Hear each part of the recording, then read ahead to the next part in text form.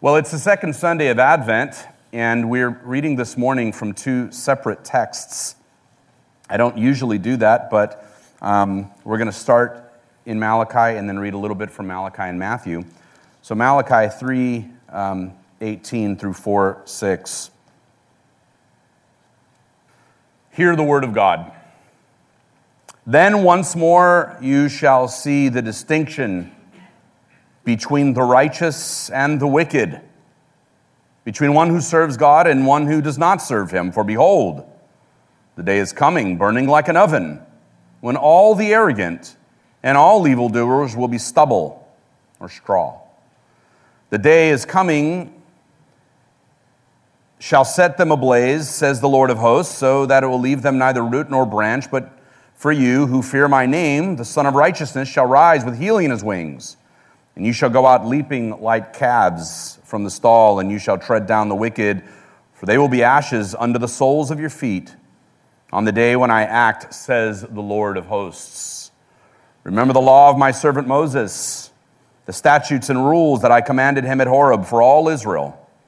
Behold, I will send you Elijah the prophet before the great and awesome day of the Lord comes, and he will turn the hearts of fathers to their children and the hearts of the children to their fathers, lest I come and strike the land with a decree of utter destruction. And then in Matthew chapter 3, verses 1 through 10. And in those days, John the Baptist came preaching in the wilderness of Judea, repent, for the kingdom of heaven is at hand. For this is he who was spoken by the prophet Isaiah, when he said, the voice of one crying in the wilderness, prepare the way of the Lord, make his paths straight. Now John wore a garment of camel's hair and a leather belt around his waist, and his food was locusts and wild honey. Then Jerusalem and all Judea and all the region about the Jordan were going out to him, and they were baptized by him in the river Jordan, confessing their sins. But when he saw many of the Pharisees and Sadducees coming to his baptism, he said to them, you brood of vipers, who warned you to flee from the wrath to come, bear fruit in keeping with repentance. And do not presume to say to yourselves, we have Abraham as our father, for I tell you, God is able from these stones to raise up children to Abraham. Even now the axe is laid to the root of the trees. Every tree, therefore, that does not bear good fruit is cut down and thrown into the fire. Father, now we thank you for this, your word. Your word is truth. Sanctify us in it now. We pray for the illumination of the Holy Spirit, that our hearts might be transformed through the hearing and preaching of the word. May it wash us and cleanse us by its truth and power, and may we glean its wisdom and leave this place differently than we came in. In Christ's name we pray. Amen. Well, during our Advent candle lighting, I was worried for a moment. I was about to turn around and say, does anyone have a lighter? But during our Advent candle lighting, Herman and Kim read a prophecy from the book of Isaiah about a future time when God will bring about a transformation of the earth that extends even to the animal kingdom, a time in which the violence of predators will cease. It said the wolf will lie down with the lamb, and the leopard shall lie down with the young goat, and a child shall lead them. Now, scholars are actually somewhat mixed on the interpretation of that passage. Some see the prophecy in Edenic terms, Eden, hearkening back to the garden before death entered the world, an idyllic time in the earth before there were carnivores. The idea being that the rule and reign of the coming Messiah would revert the natural order, restoring peace among the earth's inhabitants. It certainly is a pleasant picture. You've probably seen images of that throughout the years, a wolf and a lamb lying down together, a portrait of what the coming age of the Messiah and the kingdom of God might look like. It's a pleasant picture, there's no doubt about it. Other interpreters, though, believe that it's not talking at all about the animal kingdom. The imagery is just a poetic way of addressing the fact that in Isaiah's time, Judah was like prey to the nations. Assyria and Babylon and Persia, they were like predators. And from this viewpoint, these predatory imperial powers that hunted down the people of God would one day come under the Messiah's sway and learn to be peaceable. And this might actually make more sense of the text, since the whole context of Isaiah 11, which is where the passage that Kim and Herman read from, the whole chapter of Isaiah 11 is all about a future messianic age when nations will no longer hurt or destroy God's people. Now, Isaiah encapsulates this thought with the statement in Isaiah 11 and 9, "They shall not hurt or destroy in all my holy mountain, for the earth shall be full of the knowledge of the Lord, as the waters cover the sea." The age to come will end violence and animosity toward others.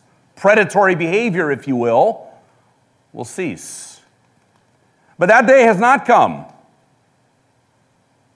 The nightly news reminds us that there are still predators in our world. People who walk into bars and schools and do mass shootings. Evil actors on the world stage who blow up subway stations and buildings. And governments who oppress and torture their own citizens. And predators still roam our world today. Our human tendency, of course, is to divide up the world into good guys and bad guys. And of course, we always place ourselves on the side of the good guys. In the graphic Cormac McCarthy novel, The Road, a father and a son struggle to survive during a slow global apocalypse. Some sort of ecological disaster has killed and is killing all living organisms, and there's no food. Food is scarce. The world is dying. And the population has dwindled, but there are a few people left. And these survivors, like the main characters of the book, this father and this son. Son is about 9 years old, and the book never gives their names. It's always the man and the boy, or the father and the son together, who are trying to survive. They're scavenging for food, trying to make it in a world that is dying. It's a very bleak picture. But there are also cannibals who prey. Because all the animals have died and all the green vegetation has disappeared, there are cannibals at that time in the world. The father and the son, who are nameless, have these ongoing conversations where the son asks the father, "Dad, are we the good guys?" What's remarkable about that is somehow, even after societal structures have disintegrated and norms of morality have evaporated, there is still this need to know that we're on the side of right. There's a need to know that we're in the right. The father always answers his son's question, "Dad, are we the good guys?" with the answer, yes. But each time the boy sees his father do something that appears monstrous to him, like one time his father kills a cannibal who would try to kidnap his son, his son asks, "Dad, are we still the good guys?" And his father, with a resounding, always says, "Son, yes, we're the good guys always." We need to believe we're the good guys. After the 9/11 attacks, journalist Fareed Zakaria wrote an essay in Newsweek entitled, "Why Do They Hate Us?" Some of you may remember this back in 2001. If you went into the grocery store, you saw the newspaper, the Newsweek magazine on the checkout stand. Why do they hate us? And the essay explored the Muslim world's grievances against U.S. Middle East policies, and it was probably the first time on a national level that America stopped to consider that in the eyes of some people in our world, America is not always the good guys. The book of Malachi ends with this Old Testament cliffhanger. "You shall distinguish between the righteous and the wicked, between one who serves God and one who does not serve him. For behold, the day is coming, burning like an oven, when all the arrogant and all evildoers will be straw. The day that comes shall burn them up, says the Lord of hosts." Now, we tend to reserve warnings like that for the most wicked people in our world. Surely, we don't see ourselves in this category of the wicked and evil doers. In fact, that's why we're here this morning, because we don't identify with the bad guys. We identify as the people of God. We're on God's side, right? That's why we're here this morning. But sometimes, in the biblical story, when you read through Scripture, sometimes the good guys become the bad guys. Sometimes the prey can become the predator. When John the Baptist comes on the scene in the passage we read in Matthew chapter 3, the historically oppressed had become the oppressor. He said to the multitudes that came out to be baptized of him, "You brood of vipers, who has warned you of the wrath that is coming?" These were his countrymen, his neighbors, fellow Israelites, Hebrews, Jews, who externally were under the predatory powers of Rome. And yet he calls them vipers. Here's John the Baptist, the supreme figure of Advent, because as we discussed last week, Advent is the annunciation, the preparation that the Lord is coming. It is not pretending that Jesus Christ hasn't been born, but it is rather an expression of the church's solidarity today with the church that existed in the first century, who is waiting and expecting the coming of the Messiah to be born, and we stand today on the brink of eternity, expecting the return of the Lord. And John the Baptist, here he is, as the supreme figure of Advent, preparing the world for the arrival of the Messiah, all alone, holding his position on the front line of this present evil age, declaring to everyone, "Repent, the wrath of God is coming." John is this weird character. He's all alone, utterly convinced of the mission that God has given him, and in the passage we read, he is wearing camel's hair and eating locusts and honey. And I'm sure there's a good way to prepare that sounds, appetizing, but on the surface it doesn't sound yummy.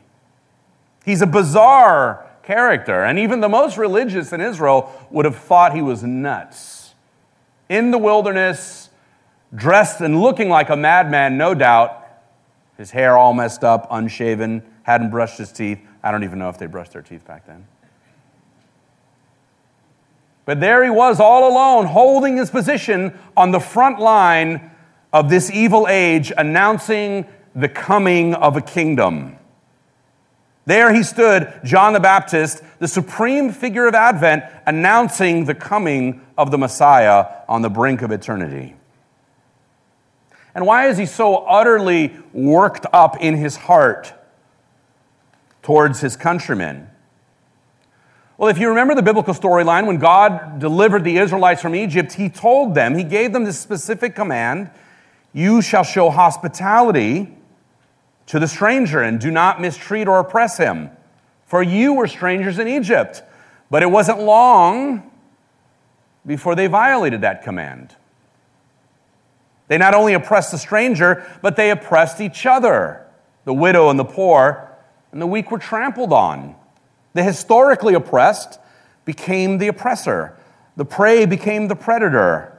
The good guys, at least externally, became the bad guys. So bad that in John's words, he calls them vipers. Now, I know in our world today, we want to love all animals, but vipers, they bite and they're poisonous.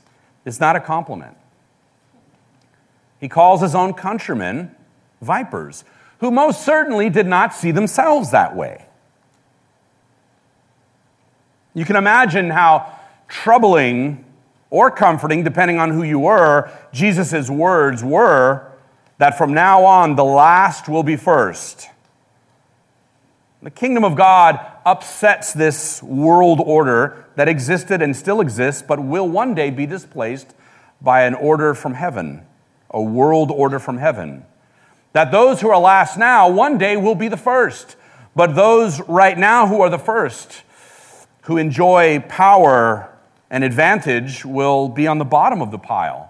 that day is coming, and it was radical, you can imagine, for the people in the first century to hear this prophet in the wilderness calling them evil, calling them wicked, saying, you're the bad guys. At least that was the way they would have interpreted it. And all of this is important for Advent because John, as I mentioned, he's the forerunner of Christ, proclaiming, here's what he's proclaiming, that not everyone who thinks they're righteous actually is. Not everyone who thinks they're the good guys are the good guys. And that day is coming, burning like an oven, in which God will judge those whose hearts are arrogant and proud. Now, John's purpose wasn't so much to redraw the lines of who is good and who is bad. There's something else he's really trying to get at. He's trying to demonstrate that everyone needs to repent. Even those that see themselves as the good guys. And so his message for everyone in the crowd, because of course his words most pointedly were aimed at the Pharisees and the Sadducees. The humble, poor Israelite who was trying to be as pious as they could, they weren't really the target of John's words, but John doesn't make that distinction. In fact, in some ways, his words remove the distinction between good and bad. And he utters these words, repent, for the kingdom of God is coming.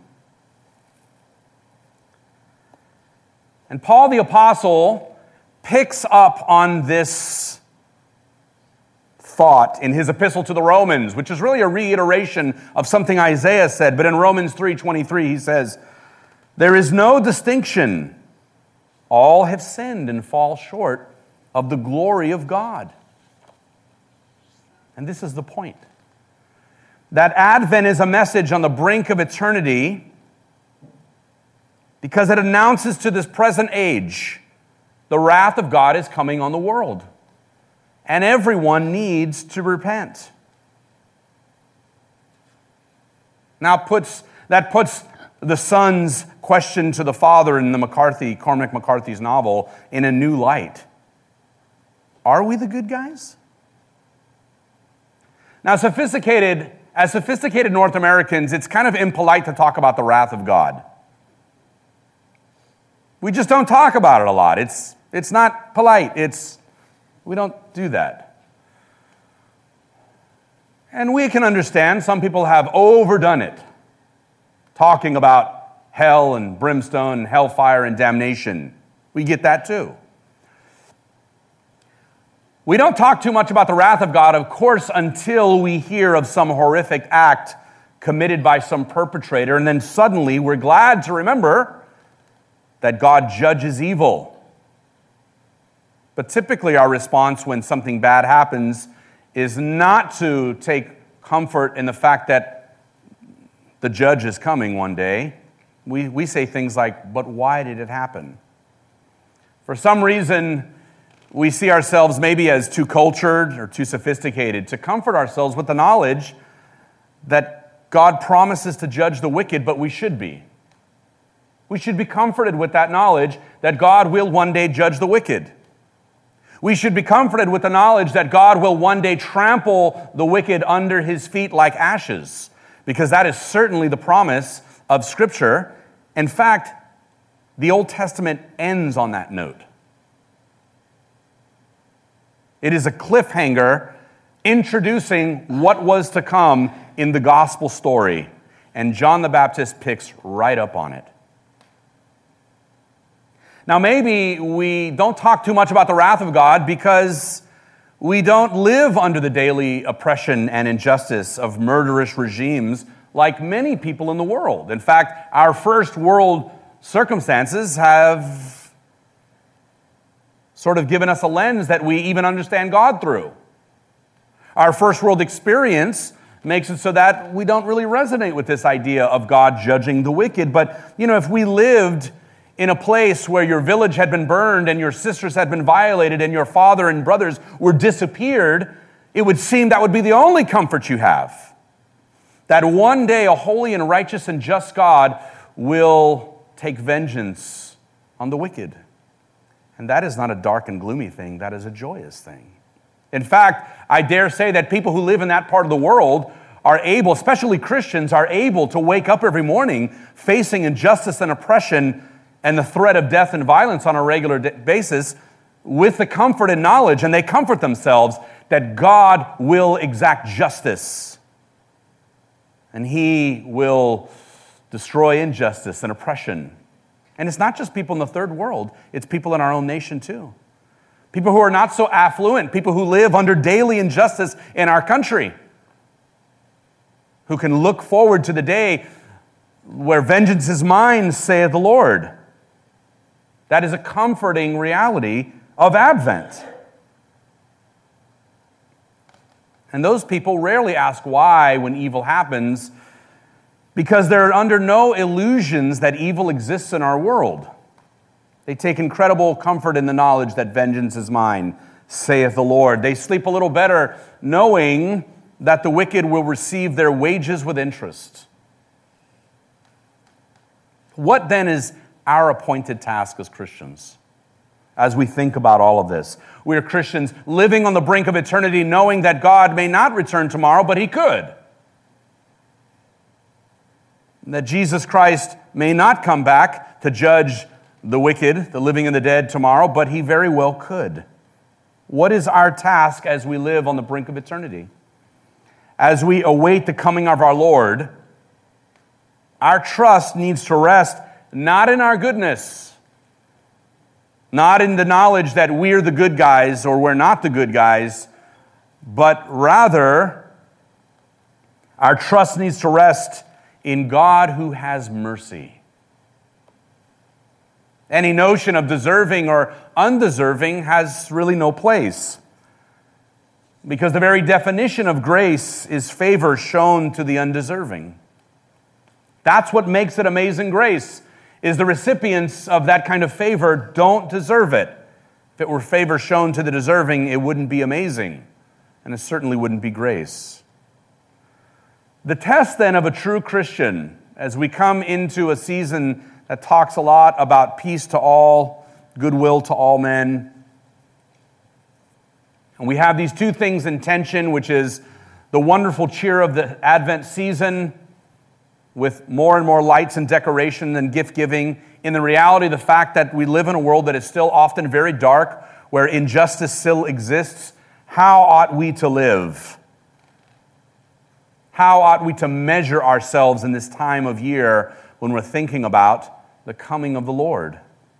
It is not in degrees of goodness, but quite simply the love of Jesus Christ, His love for us and our love for Him. That's what comes shining through in spite of everything. Because I have to admit, sometimes I wake up from day to day not knowing if I'm a good guy or a bad guy. Jerry Bridges said in his one of his books, I think it's Transforming Grace, that on your worst day you're still a child of God, and on your best day you don't deserve it. Which means the grace of Jesus Christ unites us to God because of God's love and mercy, not because I am daily earning it. We live in an age of increasing political polarization, and everyone seems to be utterly convinced they're right. And in our culture particularly, we've seemed to become terrible judges of who is and isn't a good person. But ultimately, that is not the task God has given us. The task God has given us is not to decide who is and isn't a good person. Our appointed task is to fight evil wherever we see it, not to divide the world up into good and bad people. The division, scripturally, is not so much between good and bad people, but between what St. Paul calls Adam and Christ, the old human being and the new human being. Because only in Christ is the threat of judgment lifted. Only in Jesus is the threat of judgment lifted. Are you in Adam or are you in Christ this morning? Do you identify with that old man, that old woman? Or are you walking and living into that identity as a new creation modeled on the very Son of God by grace? Are you in Adam? Are you in Christ? Not whether your daily victories and failures cause you to measure up, but do you identify with the old man, the old woman, or Jesus Christ? Only in Christ will the lion lie down with the lamb. I end this morning with these words, the latter part of Malachi. But for you who fear my name, the Son of Righteousness shall rise with healing in its wings. You shall go out leaping like calves from the stall, and you shall tread down the wicked, for they will be ashes under the soles of your feet on the day when I act, says the Lord of hosts. Let's pray. Father God, now we thank you, O God, that you have united us to yourself and your Son Jesus by his grace. Father, we know that we have not earned this right standing with you. We celebrate, O God, that you are the giver of life and salvation, and that your love has been poured out on us undeservedly, but we also hold very closely to our hearts the knowledge that you will come one day to judge all wickedness and evil. And our only hope, it is the hope that we live with every day, we go to bed with, we wake up with, is the knowledge that we are in Christ, we are hidden in Jesus, and that we are part of your very family, adopted as sons and daughters by faith alone. And Father, now let our hearts this Advent season, as we approach Christmas, as we celebrate the birth of Jesus Christ, let it be held together in the tension and knowledge that one day you will return. It may be tomorrow, it may not be for a very long time, but let us, O God, watch and be ready. Let us wait with hopeful expectation and anticipation that, Lord, you will one day judge all people. And we will stand because we are found in Christ. We thank you for this, and we pray in Christ's name. Amen.